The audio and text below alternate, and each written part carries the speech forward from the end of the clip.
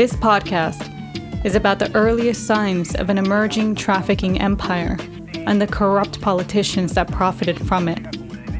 It is about the decades of abuse of minority communities disguised as public policies.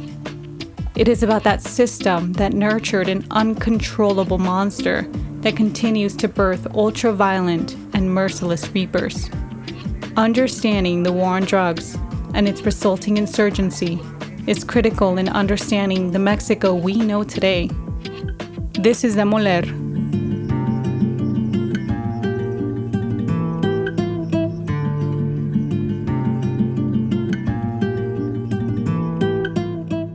In the last episode, we covered how marijuana was demonized by Mexican politicians, doctors, and media far before the reefer madness became a staple of America's drug war.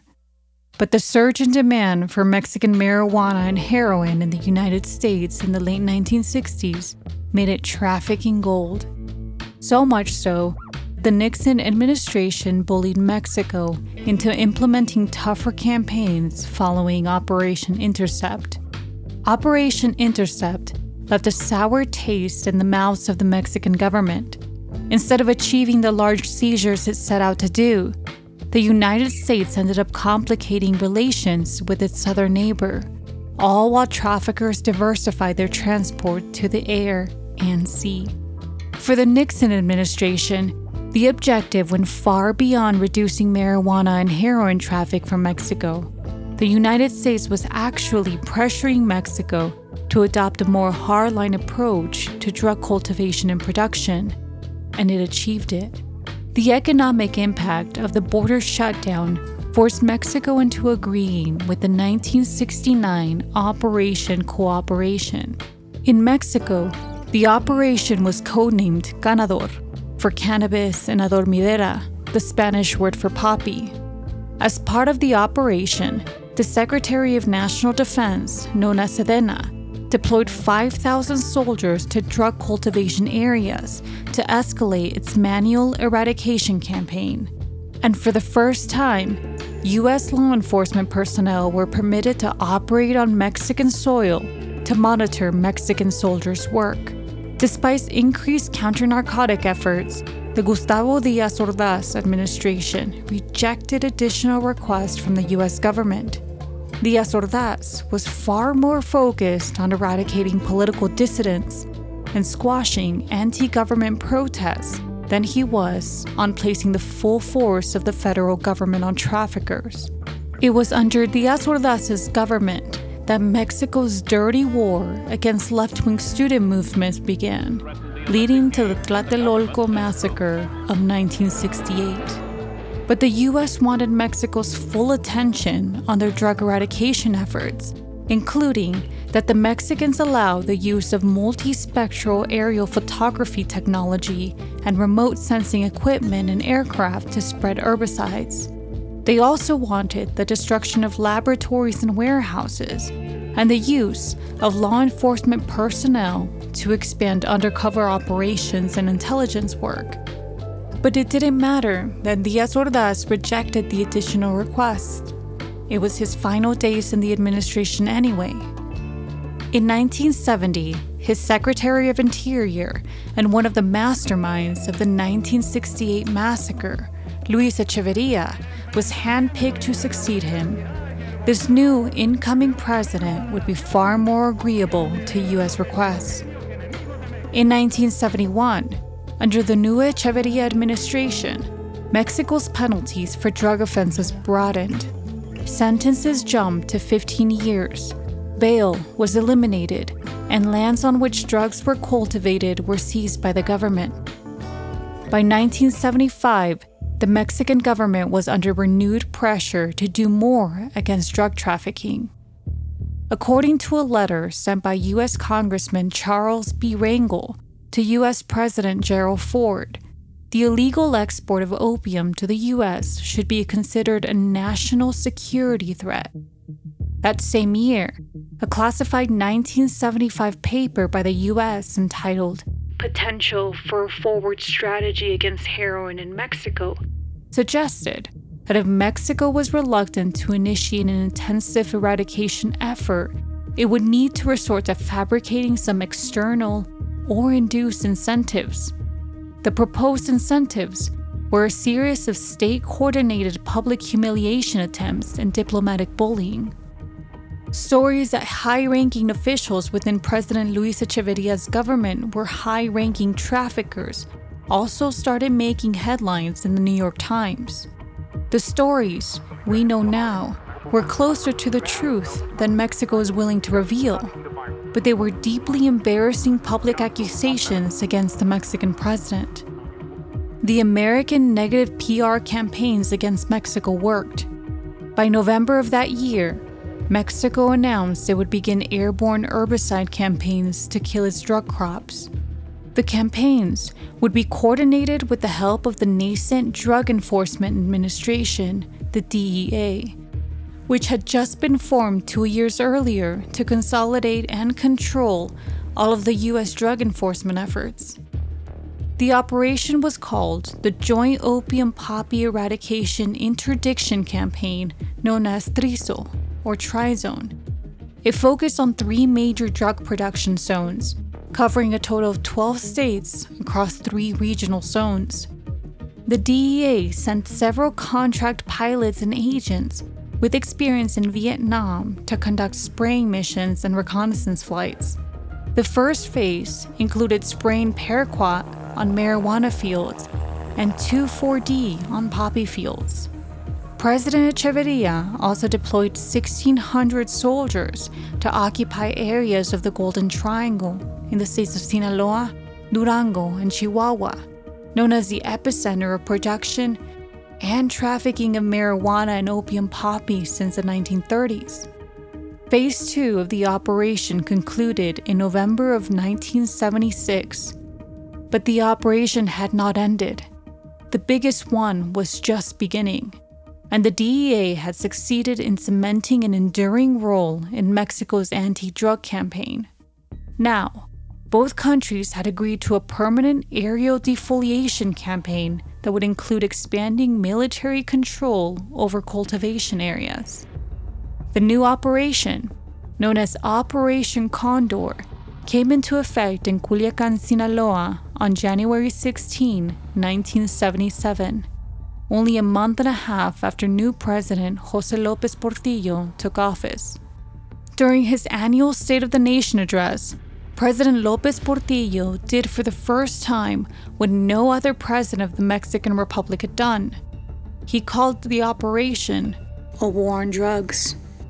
General José Francisco Hernández Toledo, the general responsible for numerous military assaults on public universities, including the Tlatelolco massacre, was given command of the operation, which had now expanded to 13 zones.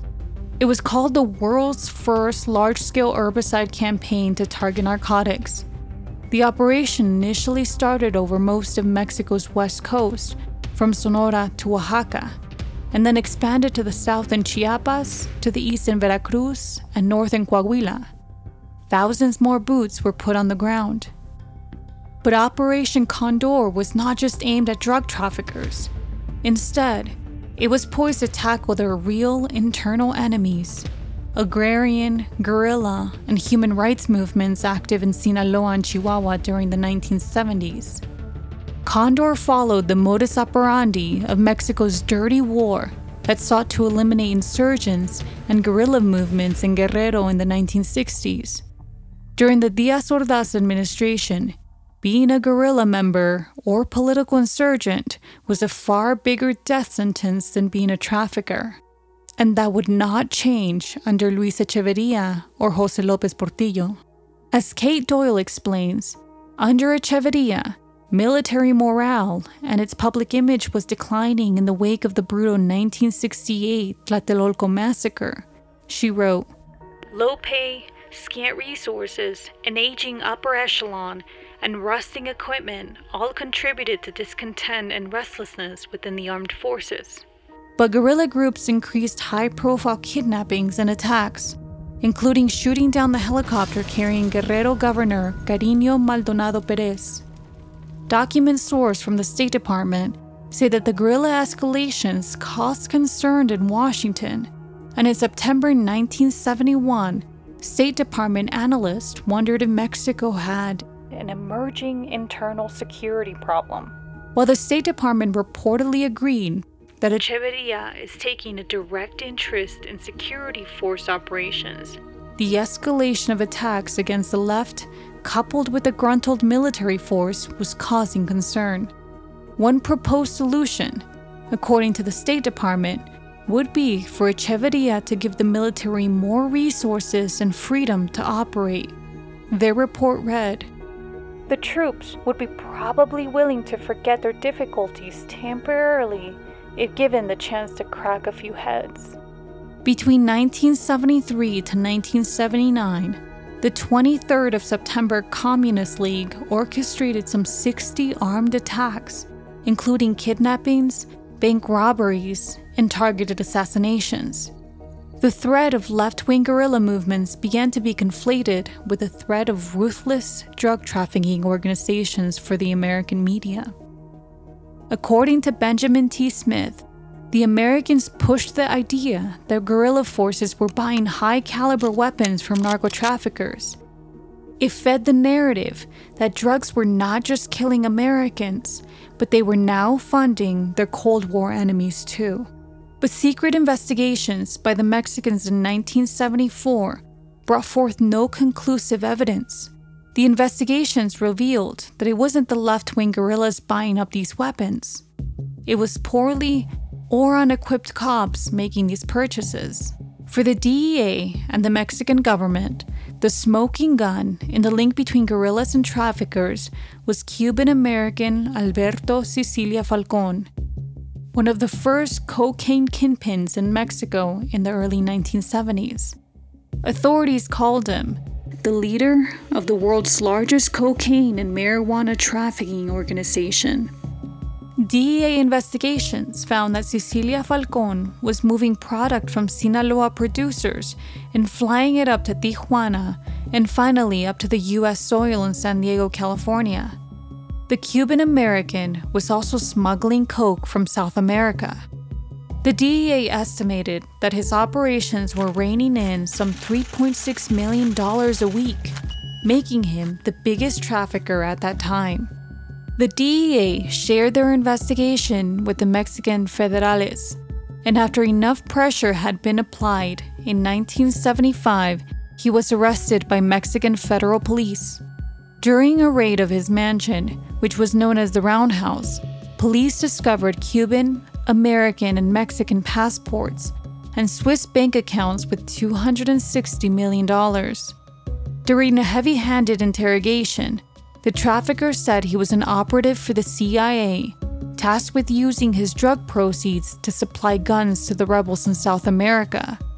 He told police he was a CIA protege, trained at Fort Jackson as a partisan in the secret war against Castro's Cuba. In return for helping the CIA move weapons to certain groups in Central America, the agency facilitated his movement of heroin and other drugs. Cecilia Falcón was arrested alongside José Egosi Bejar, a CIA-trained operative who was involved in the 1961 attempted toppling of Fidel Castro known as the Bay of Pigs. According to journalist James Mills, who wrote The Underground Empire, the DEA agents investigating Cecilia Falcón speculated that the CIA recruited him in Miami and assisted his rise in the Mexican underworld. That is, until he got too big for their own liking and he had to be taken down. Whether or not his alleged connections to the CIA are true is unknown, but many historians now dispute it. However, Cecilia Falcón still enjoyed support from the highest places in Mexico's elite. One of his most important allies was the chief of the powerful Federal Security Directorate, the DFS, Miguel Nazar-Haro.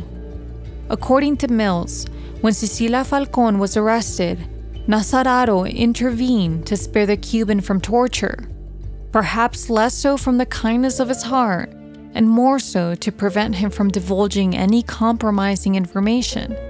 Nazar-Haro had a long history of aiding Cubans implicated in assassination plots against Cuban state officials and diplomats. He was key in protecting several members of the Coru militant group implicated in the botched kidnapping of the Cuban consul in Mérida in 1976.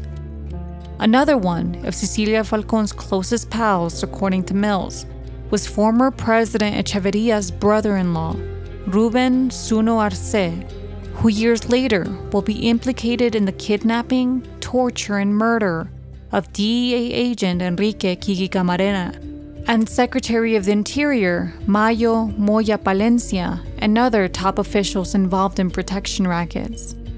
Cecilia Falcón was sent to Mexico's Lecumberri prison, famously known as Palacio Negro, the Black Palace, but he escaped. He purchased a home across the street from El Palacio and he financed a tunnel.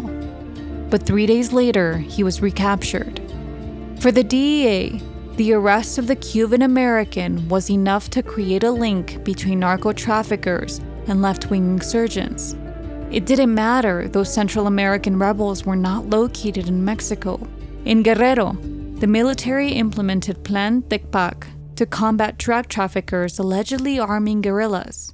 But the military never produced any evidence that this was the case. After all, the evidence didn't matter. Almost inevitably, or perhaps by design, Operation Condor became a smokescreen to fight the growing leftist movements in Mexico. It was a counterinsurgency campaign operating under the guise of drug eradication.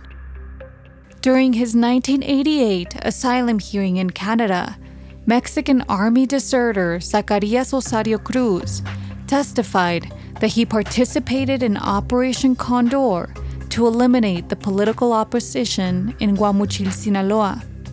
Osorio Cruz described receiving orders from high command to kill prisoners in clandestine executions from 1977 to 1981 in the military shooting camps of San Miguel de los Jauheyes and San Juan, Teotihuacan, State of Mexico. General José Francisco Hernández Toledo was directly implicated in giving those orders. Antonio Hernández, a former guerrilla fighter, testified in the same asylum hearing that while he was in a secret prison at Military Camp No. 1 in Guerrero, he observed traffickers and activists held there. The traffickers were tortured until they paid to be brought before a judge. Those who could not muster any sort of payment to buy their trial were killed. Even in an operation carried out to dismantle drug operations, your purchasing power still reigns supreme. The soldiers became the occupiers in their own country, pillaging villages, ransacking homes, and raping women. Farmers accused soldiers of planting marijuana on their properties or trucks to use as a means of arrest. Hundreds of farmers, guilty or not, were turned over to the Federal Judicial Police, the PJF, to be tortured into giving any incriminating evidence. Others were spared in return for snitching on their neighbors. In 1978, the Sinaloa Bar Association, Huastequillo Buelna, an NGO that documented human rights abuses by the police and the military, detailed that 90% of the arrests coordinated by the PJF and the troops were illegal because they neither had arrest warrants nor search warrants. Their report also listed torture techniques employed by the agents, including electric shocks in the genitals, suffocation, waterboarding, reverse hanging, and much more. Women were raped, and babies were tortured in front of their parents. It was sheer, state-sanctioned brutality. According to Smith, DEA agents nicknamed the operation the Atrocities. They even joked that the head of the PJF in Culiacán, Jaime Alcala Garcia, had killed more people than smallpox. A DEA agent stationed in Culiacán recalls. Alcala immediately began to purge the criminal elements by torturing and killing them. It was known he had created unmarked cemeteries in remote areas where he buried hundreds of violent criminals. The DEA agents were obliged to report any sort of wrongdoing, especially torture, to their superiors, but they never did. In 3 years of the joint operation, there are no records of a single complaint. Instead, a PJF agent stated that the Americans would sit in the back, recording confessions while the Mexicans went to work, torturing detainees. No evidence suggests that the U.S. encouraged Mexico's squashing of agrarian communities or leftist groups, but there is evidence that the U.S. knew it was happening and simply did nothing about it. It was during this time that U.S. President Jimmy Carter condemned human rights abuses as a result of the dirty wars in Argentina, Chile, and Brazil, but remained silent on Mexico's atrocities. Surviving farmers also decried that in areas that were sprayed, crops would no longer grow, water supplies were contaminated, and children caught in the chemical mist got very sick and died. Many even doubted that the chemicals were paraquat or 2,4-D. It was damaging public health in the name of public health. The cost of the operation was also much greater. It left a lasting impact on hundreds of communities whose negative views of the military and the state were reinforced by their brutal approach to drug eradication, a view that would remain for decades to come. General Hernandez Toledo had stated early on that the operation would wrap up in 6 months. 3 years later, the operation was still on its feet. And during those first 3 years of Condor, villagers were displaced, communities were ravaged, hundreds of people were arrested, tortured, and jailed. Hundreds or even thousands were killed. Many of them were just numbers on our missing persons official tally. But not a single drug trafficking boss or their colluding federal agents were taken down. Instead, the big-time traffickers fled to calmer regions, including the would-be members of the Guadalajara cartel, who fled to Jalisco. The Mexican growers lost much of their product, and the weed that they did sell was testing positive for paraquat. As Mexico's growers began to falter, Colombian growers began filling the market void. Yet, Americans and Mexicans boasted of big successes, putting figures of how greatly the operation had drastically reduced the smuggling of drugs north of the border. They routinely invited journalists for photo ops at drug burning sites or paraded detained traffickers for the media. DEA sources in Mexico City reported heroin supplied by Mexicans declined by 85% in 1974 to 50% in 1978, and marijuana from 90% to just 20%. According to official government reports, Mexican soldiers destroyed 43,915 plots of poppy and 14,801 hectares of marijuana fields. It started becoming a blueprint for militarized counter-narcotics measures. In 1978, Peter Bourne, director of the White House Office of Drug Abuse Policy, told a Senate subcommittee, "The ongoing activities of the Mexican and American governments in the field of drug control must rank among the most exemplary forms of international cooperation in the world today." 4 years later, U.S. and Mexican officials were boasting that the success of Mexico's program to eradicate opium poppies, from which heroin is produced, and marijuana is more than evident in the scarcity, inaccessibility, and the tiny size of the fields being sprayed in the inhospitable mountains east of Culiacan near the Pacific coast 650 miles northwest of Mexico City. And while officials claimed that hectares of plantations were destroyed, production was reduced, and prices rose in the international illicit market, drugs continued moving through American streets, and soldiers continued pillaging Mexican communities.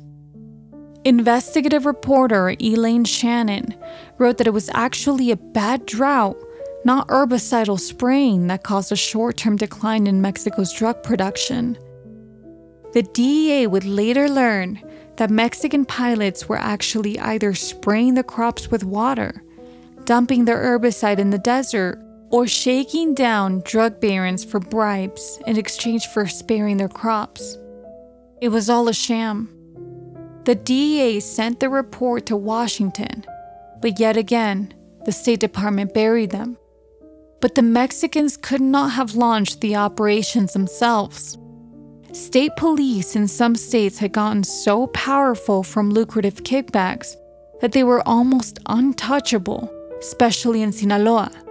It was known that even agents of the PJF would fight to get assigned to Sinaloa. It was the land of quick bucks, and everybody wanted in.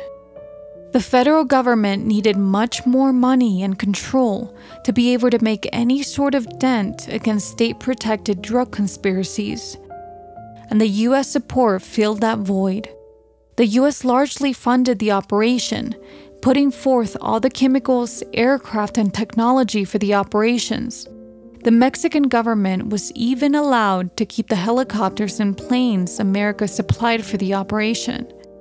In the late 1970s, the U.S. had supplied 76 planes and had given at least $115 million in training and equipment, and over half of the U.S. counter-narcotics budget was heading towards Mexico. It was evident that the U.S. wanted the operation to appear as a raging success, even if it was all a mirage.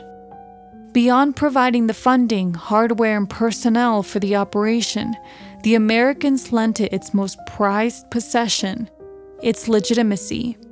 It received America's stamp of approval, and by extension, the world's. All accusations of torture, forced disappearances, kidnappings, and human rights abuses never saw daylight. The operation was a turning point for Mexico's counter-narcotic measures. It militarized its efforts and centralized Mexico's drug policy away from the state and toward the federal government. And in major trafficking states, like in Sinaloa, it curbed the control that the Sinaloa Judicial Police and the Sinaloa Municipal Police had over the trade. The disruption to the old networks allowed the PJF and the Federal Security Directorate, the DFS, to usurp control from the municipal and state authorities. And together with the military, it effectively took over controlling the lucrative drug trade. Old rackets out, new rackets in. Those allied with the federal government were allowed to survive. Those who were not were ruthlessly squashed. Historians and journalists, including José Luis García Cabrera, argue that Operation Condor was launched as a means to increase the federal government's participation in the drug trade. The operation allowed the federal government access where there had been previously little to no institutional oversight, and gave the military full clearance to tackle insurgent groups. After all, they claimed, it was the traffickers themselves who were arming them. It was a way for the federal government to regulate competition among the top traffickers, all while retaining some degree of authority and oversight in those major networks. CIA records showed that the chief of the DFS would grant traffickers police badges to use. The badges would not only allow traffickers to act with impunity, but also effectively brought trafficking under the oversight of federal law enforcement. One of the recipients of those badges was Miguel Ángel Félix Gallardo, a former PJF cop and the founder of the Guadalajara cartel, as well as Cuban-American trafficker Alberto Cecilia Falcón.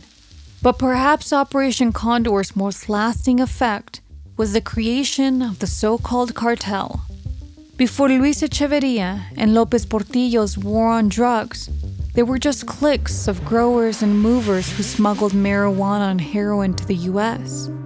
But after the operation, the small-scale traffickers were stomped out, effectively creating a new breed of stronger traffickers operating under the direct protection of Mexican authorities, primarily the PJF and DFS. In reality, Operation Condor was more about squashing leftist movements than it was about any real campaign against narcotics. It was the local communities who paid the heaviest price. We have yet to know the real number of victims. Federal authorities concealed the bodies, both on paper and in clandestine mass graves.